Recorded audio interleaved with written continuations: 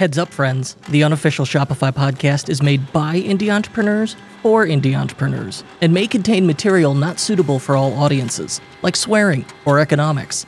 Listener discretion is advised.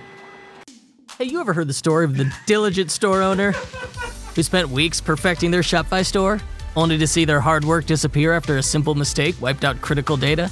Their sales took a hit, their customers were confused, and they had to scramble to redo their work.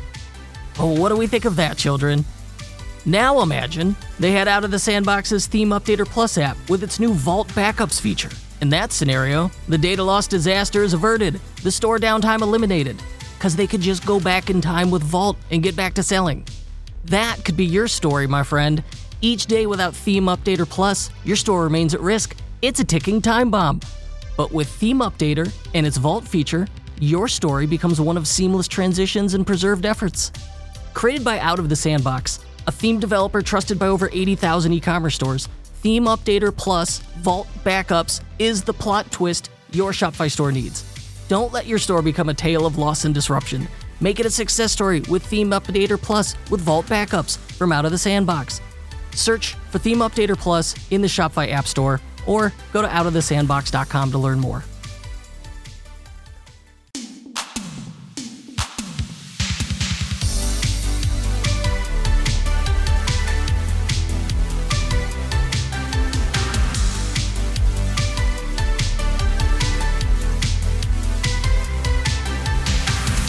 As today is Jesse Healy, the founder and CMO of Webtopia. $20 million spent on digital advertising. Jesse's led campaigns for big names like Etsy and Future Publishing.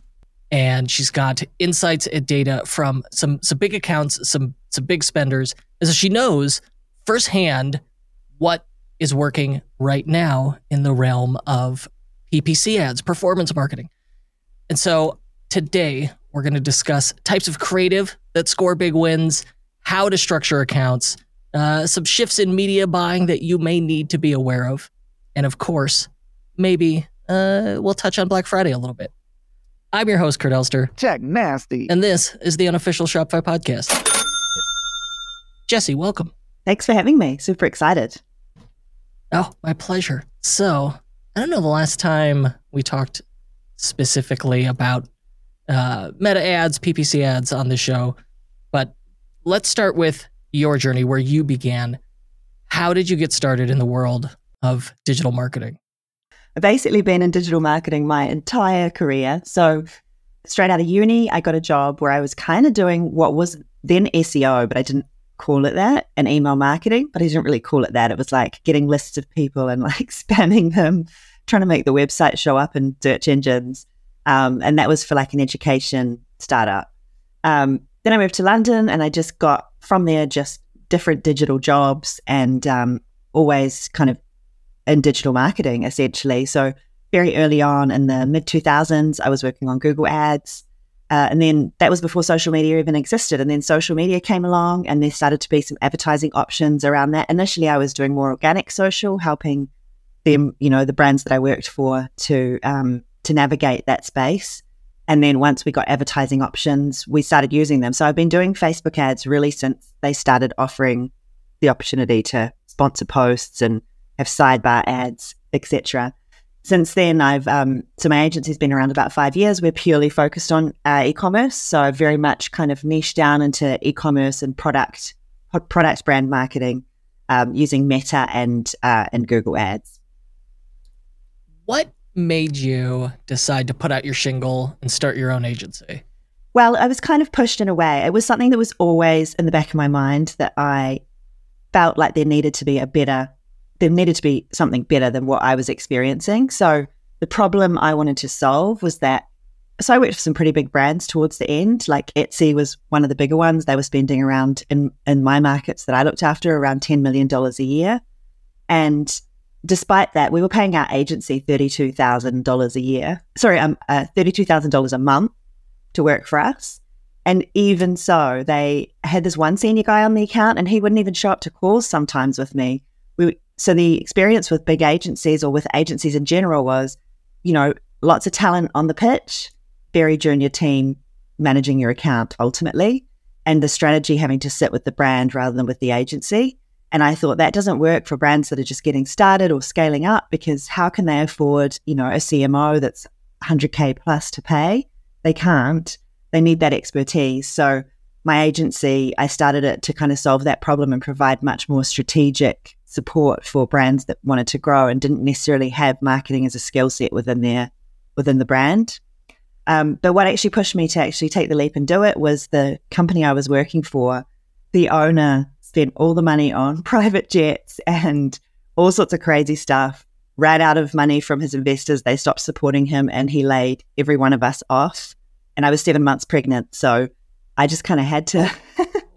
And I was the main breadwinner in my family. So I actually started freelancing when I was 7 months pregnant.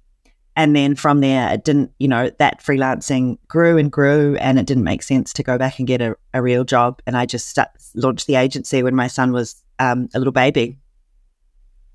And I take it that's been going well. Yeah, it has. Yeah.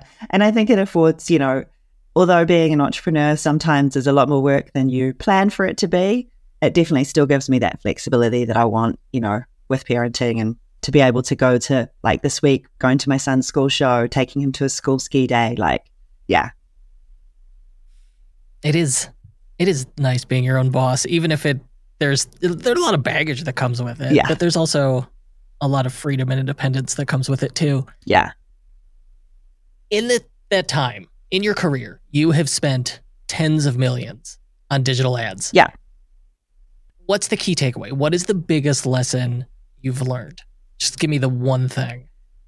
I think it's that no matter what happens with, technology and, the changes on the platform, all of that, ultimately marketing principles apply, and good marketing, there's no substitute for good marketing. So understanding your customer and understanding why they buy your product and communicating that clearly in your ads.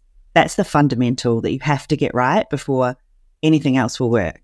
It's easy to simplify down to the fundamentals if you are willing to go there and do the work. It is a lot of testing and copywriting, bouncing through, understanding your audience, their pains, their problems, what they're looking for, less so than, the technology, the gadgets, the shiny toys that become distractions. Yeah. There is a core to marketing that remains unchanged for a century. Yeah. And people want the hack to work because it's easier, right?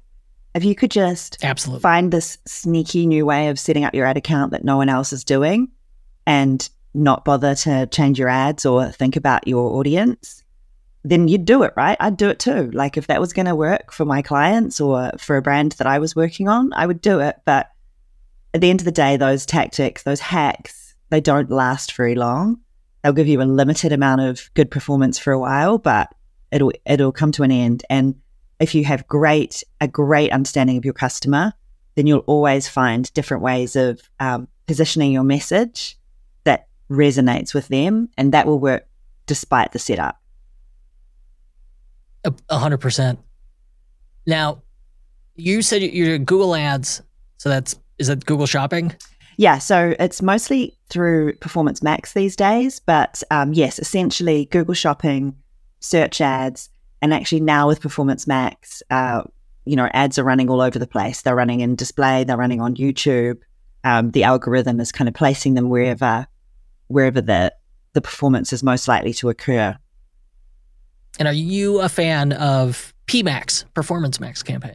Yes, definitely. We've been testing them since they came out, which is over a year ago now, probably 18 months.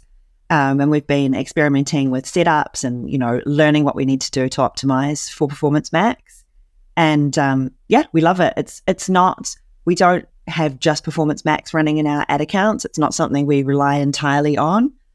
We often have a brand campaign running. We will use insight from the Performance Max to create standard campaigns as well. There's a lot of nuance. I think a lot of people think that, now there's Performance Max, it's all automated, just set it and forget it. But there's a lot more optimization that kind of happens on a technical level now. A lot of optimization happens in Merchant Center with your feed, getting your feed images and your feed metadata and the titles of your product really well organized and really well optimized so that the machine can work with it better. So that's kind of where you innovate at the edges to get the machine to work even better. So yeah, it's exciting though. Those PMAX shopping campaigns, they can really only work as well as the content they start with. And for a shopping campaign, that's going to be that data feed. And I have been on the technical side implementing those data feeds and going through Google Merchant Center. And I've gotten through it. There's definitely been times where I want to tear my hair out with that thing, where it just feels so obtuse. It's like, well, there's the error lights on your black box. Anyway, figure it out. Oh boy. Yeah, exactly. And there's a lot of things. It gets more complicated when you have multi-market, multi-currency, different taxes, different shipping. That's where the devil really is in the detail there. And again, the brands that are willing to do the hard work on that and really kind of dig deep will be the ones that will ultimately succeed and have the best data and the best opportunity for the machine to work well for them. Yeah. Within our PMAX campaigns, the idea there is you give it all the source material and then it on its own goes out and figures out like placements and mixes and matches content. What kind of content, what pictures or videos make people want to click an ad? How do I let PMAX do its best work? Yeah, I mean, it's really interesting because we're an agency that kind of came up as more of a meta ad. Well, we always did Google from the start, but I think our initial focus was more around meta because that's where I had the most excitement and experience. But we came up as, really focusing on creative. So when we started doing Performance Max, we were able to bring a lot of that insight and learning into the Performance Max campaigns. So again, it's like the creative formats are much more simple and you can't control as much how Google's going to interpret them and kind of place them in different, parts of the funnel, parts of the internet. You don't exactly know where it's going to go, but still focusing on those kind of good principles around creative where you focus on benefits, not features, where you have kind of pattern interrupting, eye-catching, creative, where you focus on the first 3 seconds if it's video to really draw people in and capture their curiosity and their attention before they click away or skip the ad. So always thinking about the fact that, performance creative generally is optional to watch for the most part. It's generally not forced upon people. So if it's optional to watch, you need to buy people's attention with how creative and interesting your creative is. So the same goes for meta as well. Like it's an optional scroll past or stay and stick around and watch. So identifying the problem that you solve for people, agitating that problem, again, back to those marketing principles, but using them in a very succinct and very clear, very kind of short form, concise way when it comes to Google. Yeah. And so we want to make thumb stoppers, right? We are engaging in interruption marketing, and we have to provide people with a quick and compelling reason to just check out the ad a little more, and then maybe they'll click through on the ad to our site. Yeah. And so it has to be compelling. We cannot make small claims. It has to be relevant, bold, attention-getting. Yeah. Give me an example. Do you have, is there a really good ad you've seen lately that fits this mold? Yeah, this isn't an example from particularly Google or Performance Max, but an ad that I actually shared it recently on my LinkedIn, and I got a good number of views just through sharing how great someone else's content was. And my comment was, this ad is genius. And it's an ad it's a type of, let me see if I can just find it here. I actually don't know what the brand's name is, but it's the shorts that you wear over your bikini to kind of feel a little more comfortable if you're not so comfortable as a woman, letting it all hang out. And the ad, people were speculating that it was a Harmon Brothers ad. The ad is just very clever at like using humor, and I can share it with you so you can share it with your audience, but it uses humor to agitate the problem. So it has like an image, a little video short of this woman wearing like a nun's habit beside the pool and like hiding all of her body, and like, that's really silly, but that's the pain point she has, is she kind of wants to hide, but she doesn't want to look like she's hiding. And then it goes into kind of just really joking about skinny girls by the pool and how they're flaunting their body. And like, then she pushes one of these girls into the pool, and it's just very cleverly done. But I think what's awesome about it is it really taps into like understanding the customer again, like how it feels to not want to show your body, but maybe to not want to miss out on all the fun that's going on, and to still feel cute and still kind of be part of what's going on this summer. So I think it's a very clever ad in that sense. It kind of ticks all the boxes for me in terms of agitate, pain point, solution, using humor, lots of fast movement and changes, very empathetic towards its customer. It's a great ad, which I can share with you. It does tick all the boxes, right? I have not seen it. I'm willing to bet it's got like a kind of a cinematic look to it. Yeah, she's by a pool. It's, nice and bright. The lighting's really good. It's a great ad. But I will say, so that's one type of ad we'd call kind of elevated creative. So, there was definitely a professional film crew involved, actors, script writers, the whole 9 yards. Ads can work just as well that are filmed on your phone and very much done in an organic way. This is ultimately, it's social advertising, right? And social advertising, when it looks social, when it looks native to the platform, can perform really, really well. And so I encourage brands to, no matter what type of brand you are, to definitely try that kind of more organic style, shot on a phone, edited on CapCut type creative as well. Because even if the elevated creative works great for you, you can find a new pocket of audience, you can find new customers for your brand who are more drawn to that more native style creative.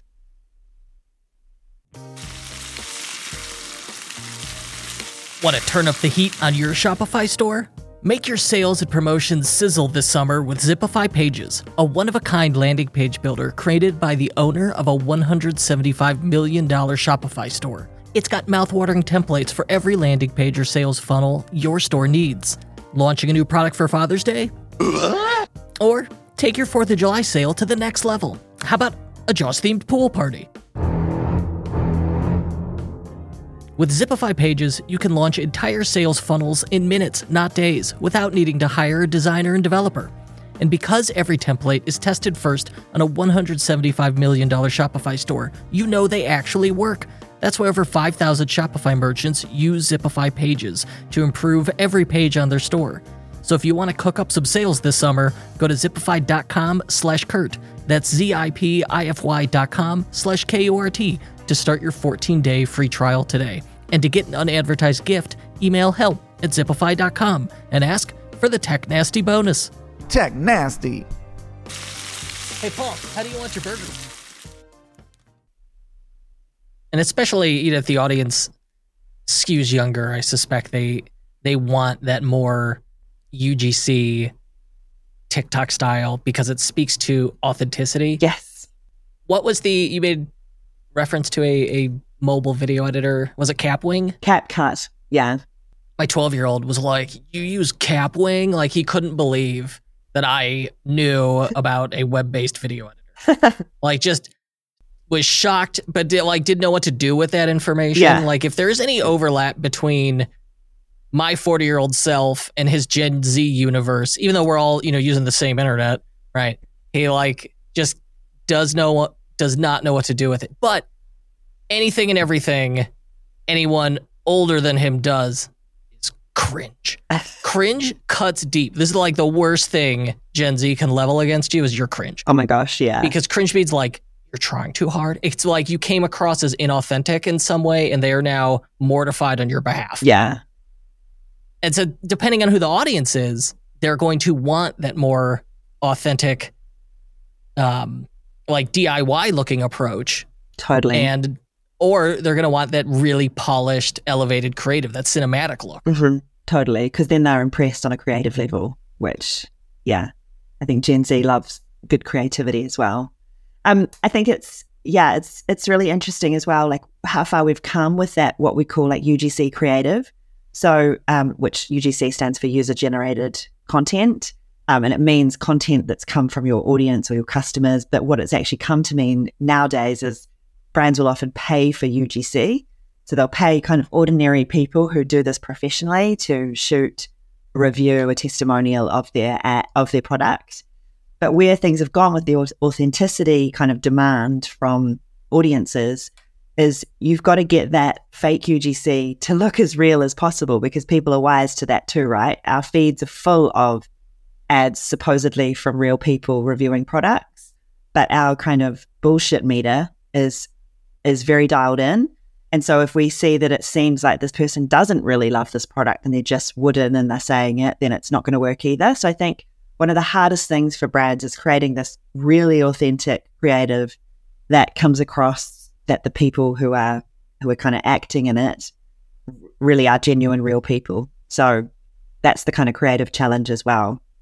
Finding those creators who come across and are basically really great actors and come across really genuine. Yeah, you want the person where when they're done filming and the person on the other side of the camera goes, "You're a natural." Yeah. Like they believe it. That's skill and practice. Other than being inauthentic, where people they're gonna sniff you out, and then that's where you get the nasty Facebook comments. Yeah. Or like, "Ha, nice try, marketer. Not today, Satan." What else should we avoid when making an ad? What else should we avoid? Well, again, flipping it around the other way, like the first 3 seconds are so important. So avoid being really boring or starting the ad really slow. I think when people are just getting started with this medium, we've grown up, most brand owners probably grew up with TV ads as the main place they saw ads. Now, TV ads are true interruption marketing. We didn't have phones. We didn't have laptops. We were watching the TV. Unless we went to make a cup of coffee, we're watching the whole ad. So advertisers could afford to backload their message and start with something that doesn't actually, you don't know whether it's a car ad or is it going to be a McDonald's ad. I'm not sure yet, but they're building it up. Whereas with social creative, digital creative, you need to start with the first 3 seconds to establish the relevance and kind of hook people's attention. So don't risk losing people in that first 3 seconds is one really important thing. Make it really fast, make it really quick, get to the point quickly, so don't focus on your features, focus on benefits. I see a lot of brands kind of think that everyone wants to know, the technical specification of their product before they've even realized why they need this product in their life. So it's the age-old thing of, people don't buy the kind of technical specification of the mattress, they buy a good night's sleep. So really understanding what is the reason people buy and focusing on that in your ad rather than thinking that you've got to cram a whole lot of features into it. That's a good starter for 10 anyway. You have accounts spending 6 figures a month. Yeah. What's working right now for those big accounts? So what's working in some of our bigger accounts is, I'll kind of reel through a big list here. So exclusions are really key. So we don't use like heavy exclusions anymore. So we're not excluding like the whole lower funnel from the top of the funnel. So for those uninitiated, we're not saying like only show the ads to people who have never ever been on our website, never interacted with our socials. But we are big proponents of excluding recent purchases or even all purchases from your top of funnel. And you can then target your past buyers in a separate campaign, but making sure that you really are prospecting with your prospecting campaigns is really key. And to do that, we'll use the Pixel purchase event. So we're excluding people who have like fired the Pixel event of purchase, but we'll also upload lists of all of our customers into Facebook. And if you use Klaviyo, you can do that automatically. So you're automatically populating that exclusion list. And the reason why we do it that way, as well as using the Pixel, is because of data privacy and people opting out of being tracked. The Pixel doesn't always give us all the information about who's bought, whereas doing it through Klaviyo, we can do. And you can also use these kind of audiences for building lookalikes. We've seen in recent months a bit of a resurgence of lookalike audiences. Now, lookalikes used to be the absolute go-to for getting a campaign to work, especially for new accounts. You could get a campaign to work by uploading a list of your best customers and then creating a lookalike off that. When iOS 14 data privacy changes came through, there wasn't as good of a data kind of fueling the machine. And so those lookalikes tended to not work as well. But we find now what we do is they never have the kind of longevity that they used to do, but we'll upload a stacked lookalike. So we'll put like a 10% lookalike of your past buyers, a 10% lookalike of your website visitors, a 10% lookalike of your Instagram engagers. So every kind of audience that we've got available, we'll create a lookalike of that, and we'll stack them all together, and that makes the audience really quite large. And we'll use that to target people in prospecting.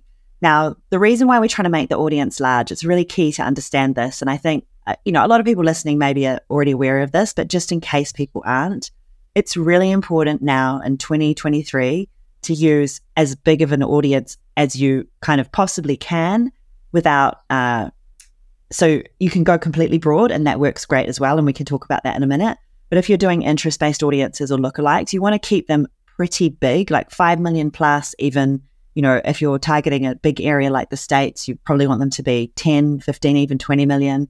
So really large audiences. And the reason for that is we're giving more freedom to the algorithm, to Meta's algorithm, to find your customers within that large audience. So rather than we assuming as marketers that we kind of know exactly who to target and narrowing it down, and therefore making our costs higher and restricting the algorithm from being flexible and finding the people who are likely to buy, we're giving a lot more freedom to the algorithm. And I guess that's the theme of digital advertising in 2023 really, is you're feeding the algorithm with what it needs to perform well. So you need to understand enough about how it works in order to give it what it needs to do its job. And then you let it do its job. You trust it, you give it long enough, you give it enough budget.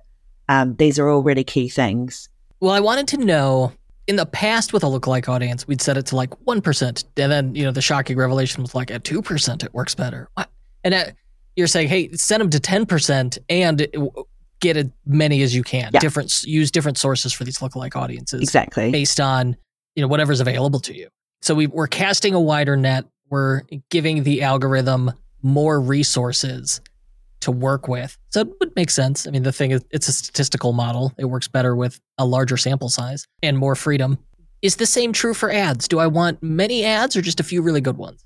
So yeah, I would say many ads is probably where we're leaning at the moment. So you want all your ads to be good. So I wouldn't say just throw a whole lot of crap at the wall and see what sticks. Like, you want each ad to, be worth spending some money on to test it. So you're going to be betting on it, right? So you're going to be spending some money to see if it works. So you want to be confident that it is a good ad. But we need to have a variety of creative. That's really key. So where we're used to kind of segment our audience a lot for testing, and we might have an audience of, yoga moms, and another audience of like, soccer moms, and then another audience of like car lovers, and all these different kind of audiences for your brand.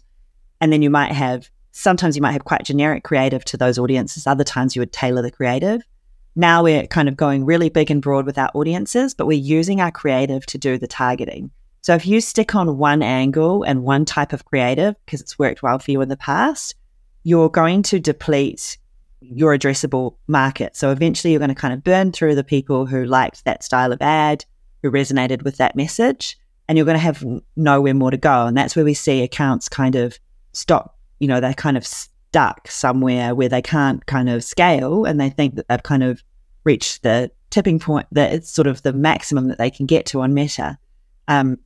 And that was actually the case with the jewelry brand we took on about a year ago. They were kind of stuck, and they were stuck in this kind of sale mode of like running a sale at the end of every month to try and get more people buying. But what they weren't doing was varying their creative. And so the answer to that is have creative that's tailored specifically to the audiences that might be interested in your product. So if it was yoga mums and soccer mums, you'd have a different ad for each. You might put them in a different ad set and allow the algorithm to go find those people for whom that ad resonates. So the way the algorithm works is it shows initially the ad to around 500 people to give it a test of like, okay, who's clicking on this, who's interacting with it, who's engaging with it. And then once it starts to understand like who this ad is for, it goes off and tries to find more people like this. So for instance, if you were targeting, brides, for instance, who are shopping for all the stuff related to their wedding, the ad should speak directly to that bride on a really simple level. Hey, hey, future, sorry, not brides, I guess it's engaged people. Recently engaged, we've got some products for you.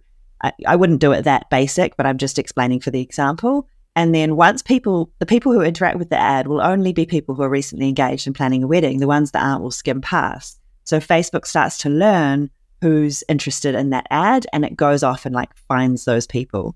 So we say the ad is the targeting, and it's really true. So if you're only targeting one type of person, then Facebook's going to kind of go after those people, and then it's kind of going to run out. Whereas if you have different ad formats, different angles, different avatars that you're going after with your ads, then you're going to have more opportunity to scale and reach a wider audience with your product. That makes sense. It's time to take the conversion challenge. Look, if tracking issues, cookie restrictions, or abandoned carts are holding back the full potential of your store, Elevar's here with a solution. With their server-side tracking and session enrichment tech, Elevar ensures every customer interaction is going to be tracked and attributed correctly. That eliminates data gaps and tracking inconsistencies for you. And the result is a potential 200% increase in emails sent and almost double the revenue. To sweeten the deal, Elevar offers plans starting at $0 a month. And to make sure you could truly test that Elevar difference, a 15-day free trial is included with every plan. The Elevar Conversion Challenge invites Shopify merchants like you, yes you, to take control of your data, boost your conversion tracking, and witness the remarkable growth in your revenue. Visit getelevar.com to learn more about how Elevar can make a significant difference in your conversion tracking. Don't let another potential customer slip through the cracks. Start your journey to better conversion tracking with Elevar today. Go to getelevar.com to get started. ELEVAR, Elevar. You've touched on ad structure. I think this is the part that I find the most technical, intimidating, is how do I organize the ad account? And so walk me through that a little bit. Like, how should we be organizing these meta ad accounts for the best results? I mean, it's the tricky thing is it really does depend. And like, there's no one perfect way to organize your account. I think it depends a lot on what creative you have available to test. Like, do you have a lot to test at the moment, or do you have a little? Are you just getting started? Do you have a big budget? Do you have a small budget? So yeah, there's a lot of different frameworks you can use for testing, and I wouldn't say there's one set way. However, I can give you a few examples. So if the ad account's, not spending a ton and is fairly new, then dynamic creative can be a really great option. So dynamic creative is where you tick the dynamic creative box when you're setting up the ad set, and what you then do is give Facebook a number of different options in terms of video, static images, different creative options, and then a few different copy options as well. And then you allow the algorithm to combine those together into different ad variations. So that can be like a really simple way if you're just getting started and you want to, give the algorithm as much power as possible to find you a great combination of audience and creative. That's one way of going about testing. Another kind of very straightforward, simple way to do it if your ad account is fairly new or you're not spending a lot of money on ads yet, is just having a very simple structure of testing 3 ads at once. So you might have 1 or 2 ad sets top of funnel, and then you would have 3 ads in each, and see which ones perform best, and then the ones that do, you scale. Once the ad account gets a little bit bigger, we often have our kind of what you call your business as usual ad sets that probably have 3 ads, maybe 4 ads in them. Those are ads that are working well, performing well, ticking along nicely. You might be scaling it every few days. That's working well. But then in a separate ad set, you might then also have a whole lot of creative that you're testing. So some people would test a ton of creative at once, but others would say you just test maybe 3 or 4 ads at once. And then once 1 or 2 of those ads starts performing well, or you've figured out some ads that hit your KPI, then you can start to scale that test ad set up as well. In the old days, we would take those ads and like move them around. But I think a lot of people are finding now that what's best is like just to scale in situ. And then you can start another test ad set where you are then running a whole lot of new creative on a kind of lower budget initially to see how it works. So those are a few kind of options for creative testing that I would advise.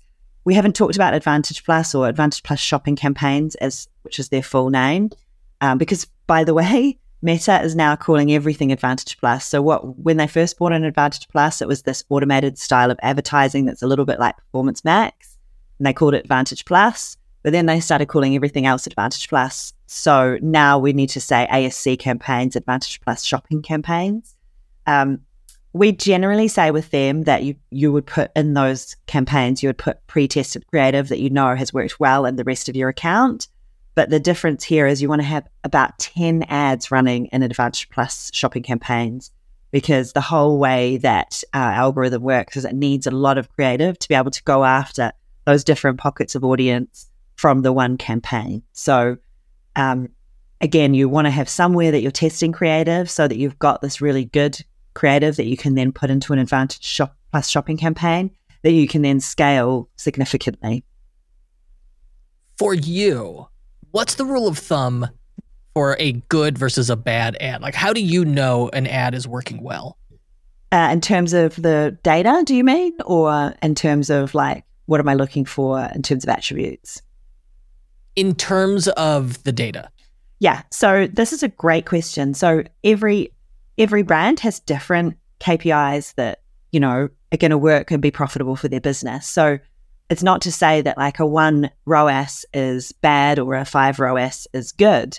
The thing is that, you know, for one brand, 1 ROAS is like absolutely amazing and they can scale to the moon. And for another brand, they need to have 5 in order to be profitable. So first and foremost, you need to know what your KPI for success is.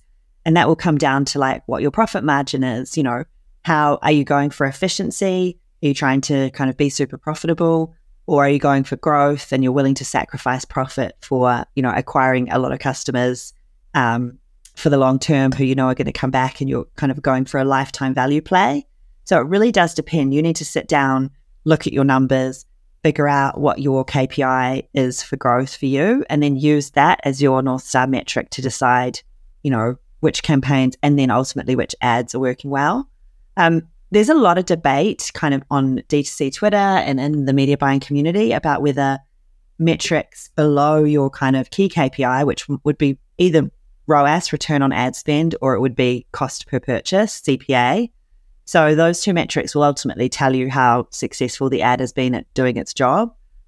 But a lot of media buyers, and, you know, our team definitely do as well, look at the metrics kind of that happened before that. So what's the click-through rate on the ad? What's the hook rate? So how many people, what proportion of your audience actually stayed and watched that first 3-second hook versus scrolled past?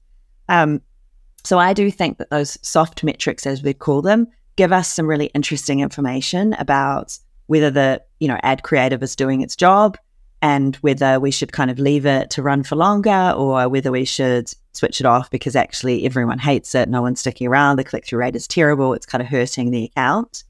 But the other thing to bear in mind as well is like there's a kind of theory, which I won't go into deeply, called the breakdown effect, but the Meta algorithm is designed to kind of overall achieve your goal. So if you tell it to achieve purchases, then it's going to go and try and achieve that. Now, what it's doing in between, you know, to try and achieve that goal for you, showing your audience different ads, kind of figuring out the combination of ads and audiences that is going to work best. So it may not look like a particular ad is doing amazingly well. There might be a couple of ads that are performing better than the ad that's getting all of the spend. But the thing is that those ads that are performing really well might not be scalable, right? Whereas the ad that's getting all of the spend might be doing okay, and it's a much more scalable ad with much more of a broad appeal. So that's why Facebook is putting more money towards that particular ad. So trying to kind of second guess the algorithm and switch off ads and switch on ads because, you know, one's performing better than the other, you're assuming that you know better than some very, very smart AI that has been developed over many years by very smart people. And I think you can screw up the performance of your ad account by doing that. So looking really at the individual level of the ads and like, you know, fiddling around with them all the time is not something I would recommend. You need to know your North Star metric, and you need to know whether the overall campaign or ad set is achieving it. And then you need to give it, you know, fresh ads and good ads in order for it to perform. But, you know, trying to second guess the algorithm and circumvent it is not what I'd recommend. I suspect that is where a lot of people get themselves into trouble is fiddling too much, is adjusting too much, trying to optimize. Yes. It is easy to really break stuff by over-optimizing, and if it ain't broke, don't fix it, as the old adage goes. So how often should we check on our ads and make changes? where is the line between you're ignoring it and you are touching it too much? Yeah. Again, it comes down to how much you're spending, right? So if you're spending, the kind of spending the kind of budget that we're spending in some of our larger accounts, we're going to be checking it every day and making maybe slight changes, not kind of fiddling around at the ad level like that every day for sure. But we're going to there's a lot more happening each day because there's a lot more spend going through the account each day.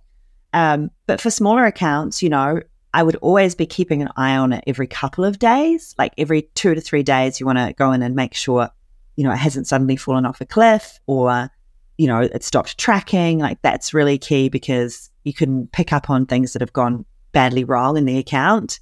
But you're probably on a smaller account, say you're spending sub 5K a month, you're probably only making like changes to the account every 7 days because you need enough data to flow through. There's delayed attribution as well.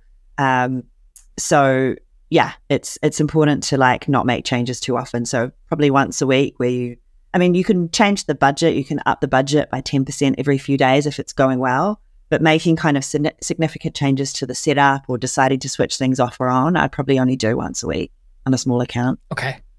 And Black Friday will be here before we know it.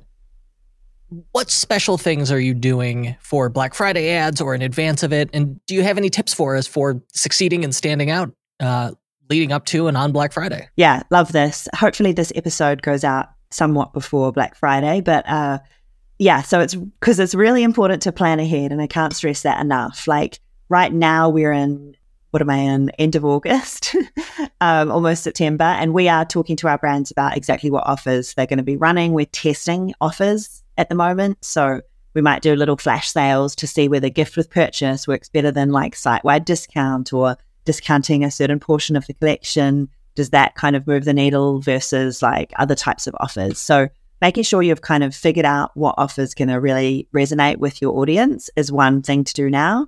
And again, like I've got lots of advice around what you do in terms of your sale offers, but keeping it really simple and easy to understand, I think is really key. It shouldn't be something that's super complicated to kind of figure out and where someone has to kind of really get their calculator out to figure out what's going to happen. So that's really key. But then in this period, so it's a tricky period kind of prior to Black Friday for ecom. It does go a little quiet. People tend to panic a little bit about their performance because, it's back to school's kind of past and, people aren't thinking about Christmas shopping yet. So it's a funny old period. People are waiting for the discounts to come along. But so what we tend to focus on with our brands at this time of year is data capture and building out audiences and nurturing and warming audiences that we can then hit really hard when the peak season hits. So email capture is really key. So having whether it's some kind of like competition that you run or we're going to, you'll be the first to know about our discounts when they land, that kind of thing, some kind of hook to get people onto your email list and running ads to that hook. So you can do it on a landing page. That's probably the best thing to do because you can then like retarget people and it gives you a much more immersive introduction to the brand for those visitors. So you have a landing page where they sign up to your email, you optimize for that, you track that and optimize for it. Also running, in organic social, running lots of videos so that you can retarget your video viewers from organic social, encouraging people to interact with your social, so running polls, just doing things that are going to kind of nurture your audience so that when it comes the peak season, you'll be able to advertise to those warm audiences and, advertise really hard, and they'll be much more likely to convert than cold audiences that you'd be trying to hit at that time. Yeah, it's probably a fool's errand to try and acquire new cold customers on Black Friday. Sure, there'll be some, but I think you're just making your life difficult at that point. Yeah. And so trying to build up that top of funnel in advance so that you have warm, prospective customers going into that buying season. Exactly. That's the game. That is the game. And yeah, sure, we will convert top of funnel because there's people who just love a sale and they'll just buy anything on Black Friday. And so you will get top of funnel. But the reason why the warm audience is so important is because traffic gets super expensive around Black Friday, and it becomes everyone is like pushing so hard to get their ads in front of people that your CPMs will go crazy. And so, you have to have a really high conversion rate on those high CPMs in order to justify advertising in the first place. And so warm audiences will still have those high CPMs, but they'll be much more likely to convert. So you'll kind of make your advertising dollar just work a lot harder if you've got a big pool of warm audiences to advertise to at that time. We're at the end of our time together. Where can we go to learn more about you? Sure. So I post content probably most often and frequently on LinkedIn. So you can just search my name, Jessie Healy, on LinkedIn.